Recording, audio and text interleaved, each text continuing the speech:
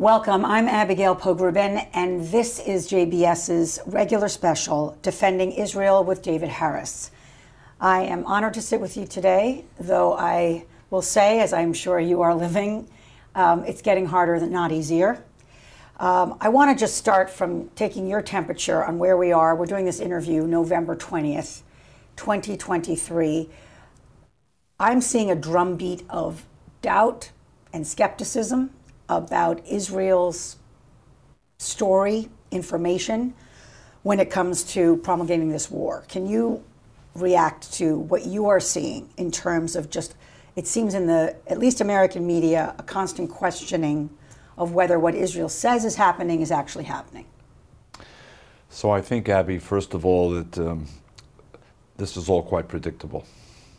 In other words, that with each passing day, there's going to be greater doubt, more public calls to end this war. Even a ceasefire becomes a euphemism in a way for bringing this war to an end. But I think at the same time, Israel has actually done quite a good job in its information campaign. It's not working in a vacuum. There are a lot of people who are prepared to be skeptical of anything Israel says, but take the Al-Shifa hospital story, which has become, in a way, a touchstone. Yes, ground zero for this whole conversation. The fact of the matter is that everything Israel said has been proved true. Now, there are those who will not accept it any more than they would accept anything else that Israel said. Well, there's those who say it's not enough. It's not enough what they have presented, whether it's pictures or sending in, they've let reporters come in. There's a sense that this is, you haven't proven it. We can come up with another explanation. But that's always going to be the case, Abby. But those are the same people who want us all to lose sight of how this war began. And it's important to return to how this war began. It sounds to me repetitive to have to say it, 6-7 weeks later. But this war began not at Israel's initiative. This was a war launched by Hamas. How many times do we have to repeat that and shout that? This was not a war that Israel wanted or sought. This was a war launched by Hamas. And it wasn't just another terrorist attack. This was a genocidal attempt in which Hamas crossed the border and ecstatically sought to murder, maim, mutilate, kidnap as many people as possible. And now you have the phenomenon, which perhaps JBS viewers have not heard before, called reverse causality. Hamas begins the war, and now Hamas is whining to the world about Israel's response. In a way, it wants to shift the whole story from what we, Hamas, did to start this war to what Israel is now doing in response. So that's the first part. The second part is, I think that in the West, there are those who are naive, and there are those who perhaps are more malicious. But Hamas is a fanatical jihadist organization, and I think there are too many people who refuse to understand what that actually means. Because most of the rest of us in the West were raised in a more moderate way. We can't understand the mother in Gaza who, having just been told that her son, the combatant or the militant, was killed in action, proudly points to her own womb and says, "I'm bringing another martyr into the world." How many Western mothers can understand that kind of mindset that says, I celebrate my son's martyrdom, in quotation marks, and I want to bring more martyrs into the world for more murder, more mutilation, more kidnapping, more gang rape? So I want, David, just to make sure that viewers who are hearing you know, at least in your mind, is there a separation between that family that you're describing and the thousands that are being killed right now? Do you feel like there is an assumption that should be made that they are all combatants of some kind? Because it's very hard, as you know, for many in Western life to see the loss of life, of Gazan life and Gazan families. And I'm not saying that you're even saying that those people deserve to die, but there's a different mindset of whether there is some sense of there's Hamas over here and there's all these innocent Gazans over here. Right. So let me try and break that down, Abby, as best I can. If one Palestinian child, in this case in Gaza, were intentionally, premeditatedly murdered by an Israeli, I would be here with you denouncing it exactly as I would denounce the murder of an Israeli child. That's number one. Number two, I know it's been said before, but too often it falls on deaf ears. But what does even the most moral army in the world do when on the one hand it's threatened with annihilation? And that's not me speaking, that's the Hamas charter speaking, that's Hamas spokesman speaking. They say it, they repeat it. Those who don't want to believe it do so at their own peril. And as part of their military strategy, weaponize both civilians as individuals and civilian sites. So let's say we're not talking about Israel now, we're talking about the Pentagon, or we're talking about the British military or NATO headquarters in Brussels. What exactly are they supposed to do knowing that Hamas is in charge of Gaza? They're not an incidental player. They're in charge. They want the eradication of the state of Israel, and they say so.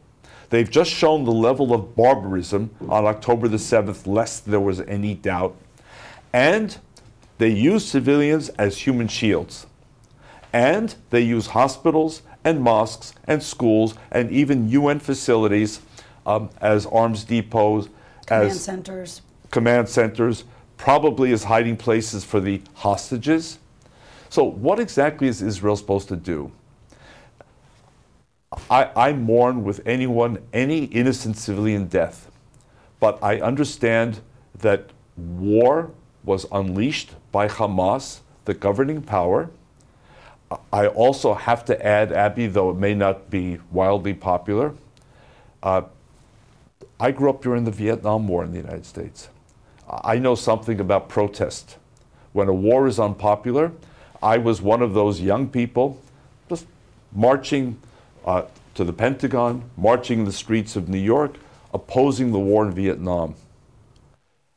People will tell me Gaza is not the United States, but I'm waiting to see the dissenting voices, beginning in Gaza, who have the courage to say, whether from within Gaza or perhaps having crossed the border, saying, this is not me. They do not represent me. Hamas. Okay? I've seen it in Iran.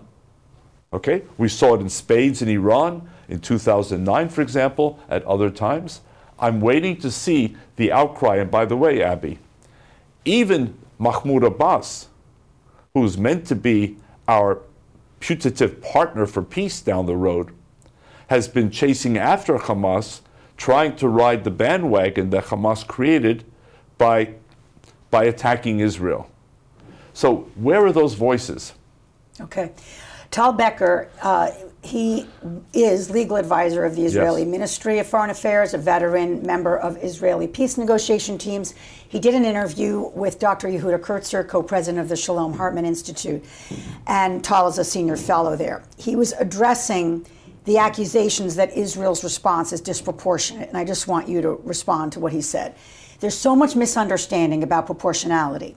In a broad sense, proportionality is not tit for tat. Proportionality is about using that amount of force which is necessary to neutralize the threat that you are facing. And the threat that Israel are facing here is immense. It's not just the Hamas threat and its ongoing efforts to infiltrate and murder Israelis and the constant indiscriminate rocket fire. There's the threat of Hezbollah, which is a massively sophisticated terrorist organization, and he describes other fronts. He mentions Houthis in Yemen and Iran. So he continues, the scope of the threat we are dealing with, it's 9/11 multiple times over. That's something that's relevant in understanding the proportionality of Israel's response writ large. you know, most people are not listening to this conversation. And so the average, whether they are progressive or not progressive, open the newspaper and they see more bombing, more families, more of these photographs, which are devastating. Can you help the person who is struggling with whether this idea that Israel's overdoing it? I want to just give people the sort of the David Harris response to their conscience here. Abby, first of all, let's state what's painfully obvious. Israel could flatten Gaza in a day. If Israel chose to unleash all of the power at its command, if it took a page from the United States and Britain during the Second World War, it would level Gaza. End of story. And it hasn't. And it hasn't. And may I remind us, and Britain and the US were the good guys in the Second World War. The United States went to the extent of dropping 2 atomic bombs, not on military sites. Hiroshima and Nagasaki were not military sites per se. It was to send a message to the Japanese that the war is over, or we will continue to drop these bombs and level your country. I was not born, but I've seen the images of Dresden and Leipzig and Hamburg.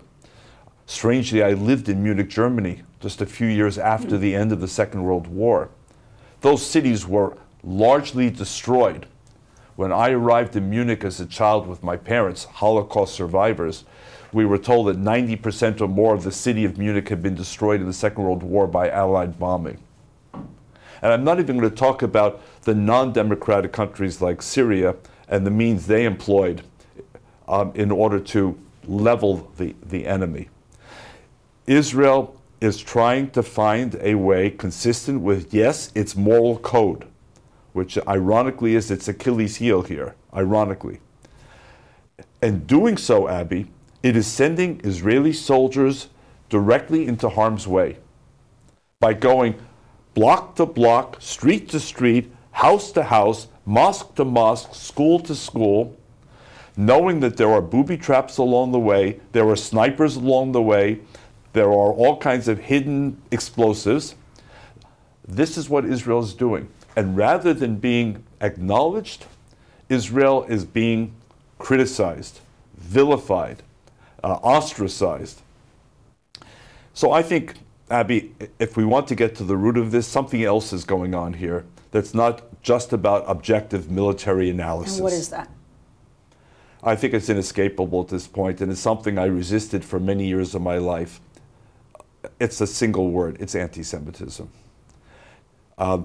There's no other explanation for me that can help us understand why, when Israel is involved, the level of scrutiny, the level of criticism, the level of skepticism, the level of doubt just goes off the charts in a way that applies to no other country, and in a situation, Abby, which could not be, to me, morally clearer. Again, October 7th, in American terms, if I get this right, the American population is about 35 times Israel's population. Israel's about 9.5. I think we're about 330, 340 million. Multiply 1,200 Israeli victims on that day by 35, you get to 42,000 Americans murdered in one day. Take the hostages, 240. Multiply them by roughly 35. Imagine today that we were grappling 6 weeks later with 42,000 Americans murdered, with over 7,000 Americans, and by the way, foreign nationals living in America, who have been kidnapped. And they range in age from toddler to the elderly. How exactly would America respond? And maybe if we put that into context, then we understand that Israel has no choice, and those that are putting Israel under a microscope in a way that no other nation would be put under the microscope may be motivated by something more than just the morality that they purport to support. Some have been saying, and I have to say I'm a little bit persuaded, that maybe we should stop using anti-Semitism and say Jew hatred. What? Because it just almost feels antiseptic to what we're seeing right now. I want to turn to campuses. You've obviously stayed involved. I know you've been invited in to quite a few. It feels like something, has spread like wildfire. And I guess I want to roll it back to how this happened. Because, I was on campus, you were on campus. I don't remember even having to be made so conscious of the fact that I was a Jew at the time. It just, if I wanted to do Jewish things, I did Jewish things, but there was no sense of having to kind of apologize for my identity in the same way that I feel like there is now. And just in terms of kind of the momentum of this, what's your diagnosis? Well, first of all, I went to college long before you did. Not long. but I can confirm what you said. I spent 5 years at Penn, and I don't think in the 5 years I was there I ever had a concerning Jewish moment. Not one. And by the way, just speaking personally, to see that my own alma mater is now one of the universities that the federal government has announced it's investigating for anti-Semitism, to me is so shameful, so embarrassing, so concerning. But your question was not about me and my own experience in this case at Penn. But I think that, again, these are very uncomfortable conversations, Abby, because they break certain taboos, and people would rather kind of verbally talk around them than through them. But we're dealing with several issues now that are inescapable. Jewish students, and I've been on a number of campuses in recent days and weeks. I've been speaking to a lot of students who've reached out to me, whom I've known over the years, and the themes are very similar. They feel very alone. For all of the, let's call it intergroup relations work that the Jewish community, whether on campus or off campus, has committed to, building relationships with other faith groups, other ethnic groups, other racial communities, the consistent response to me is we feel very alone. And when I ask them, are there other student groups that have come out publicly in support, the way at Harvard, flip it, 30 or 35 groups came out very publicly, not only against Israel, but blaming Israel for October the 7th. Are there groups on the other side? And the answer I consistently get is no. There are individuals here, but there are no groups that are sort of standing with the Jews. So why are the Jews sort of abandoned on campus? And why have administrations too often created this doubt about their level of support for the Jewish students? Well, I think for one thing we have to look at foreign funding. It's not the only answer, but it's one of the answers, and I'm involved with a group called ISGAP, the Institute for the Study of Global Anti-Semitism and Policy. It's chaired by Natan Sharansky, a name I think everyone knows.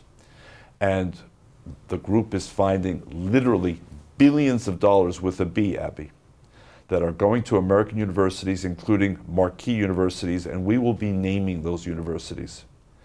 Universities that are required under federal law to report foreign gifts over $250,000 and have not. What's the purpose of that money? Well, it seems the purpose of the money is obviously to buy foreign influence, advance foreign influence in this country, win the hearts and minds of young people in this country. And much of it is coming from the Middle East. Qatar, the Muslim Brotherhood, and it's a long-term game. David, again, because I can imagine some people saying this sounds like a conspiracy theory, and how does that money in some way trickle down to student mindsets and politicization? Help us make the link. It's a longer story, and it will be coming out. I assure you, reports are being written as we speak. They're going to be made public. We're going to be seeking congressional hearings. We're going to be calling out specific universities by name, and we will be showing long-term planning. This is like watching grass grow. I mean, stand there and nothing changes. But over the years, I mean, Abby, go back some years. If anything, when I was in college and then you much later than me, if anything, Jews were still seen through the kind of neo-Nazi white supremacy paradigm that we weren't fully white, we were not part of the Mayflower generation. Now, the discourse has completely changed. We're the white it's oppressor. Flipped. We are the poster children for white evil. How did that come about? How did we become the quintessentially white evil face of America when we had been, and Charlottesville was one of the last reminders, we had been the people poisoning the white race, number one. Number two, I read recently that there are more than 140 people, I believe, who work in the DEI offices at the University of Michigan alone. And I'll be blunt. I don't think the explosion in DEI, diversity, equity, and inclusion on American campuses has necessarily come with a great deal of sympathy and understanding for Jews. No, Jews are part of the problem. Jews are, as I was told by students at UCLA some years ago, we're allegedly wealthy, we're white, we're privileged, and we're powerful in the eyes of that world. So we're part of the problem. And when Jewish students go to those offices, they don't necessarily get a very sympathetic hearing. To the contrary. Number three, the demographic changes in America. When I went to college, as my children like to say, Dad, in the last century, as if I'm antediluvian, there were virtually no Muslim students on campus. If there were, it was the child of a sheikh from the Middle East. But understand me, Abby, I'm not talking about all Muslim students, not at all. But we would be blind not to see the role of some Muslim students in leading these efforts at Harvard University, at Penn, and elsewhere. Some of them are overseas students. We saw that at MIT, where MIT was suddenly reluctant because these are full tuition paying students and they don't want to let go of them so easily. And you have this demographic change on the one hand, joined with this kind of intersectional movement on campuses over the years, fed by certain faculty, the DEI mindset and all, which essentially says power is a dirty word. Success is a dirty word. And suspect. And if you have power, or if you're seen to have power, or if you're seen to have success, you have not achieved it honestly. You've achieved it on the backs of people who themselves are powerless, oppressed. So everything we were taught to believe, Abby, about the United States and how one gets ahead, and the Jewish belief that we played by the rules, Abby. I mean, we didn't come here with lots of assets. My mother never finished high school because the Nazis never let her finish high school in France. My mother went to work right away, barely speaking English when she arrived in the United States. But she believed in America, its promise. And to me, it was education, education, education. Play by the rules, David.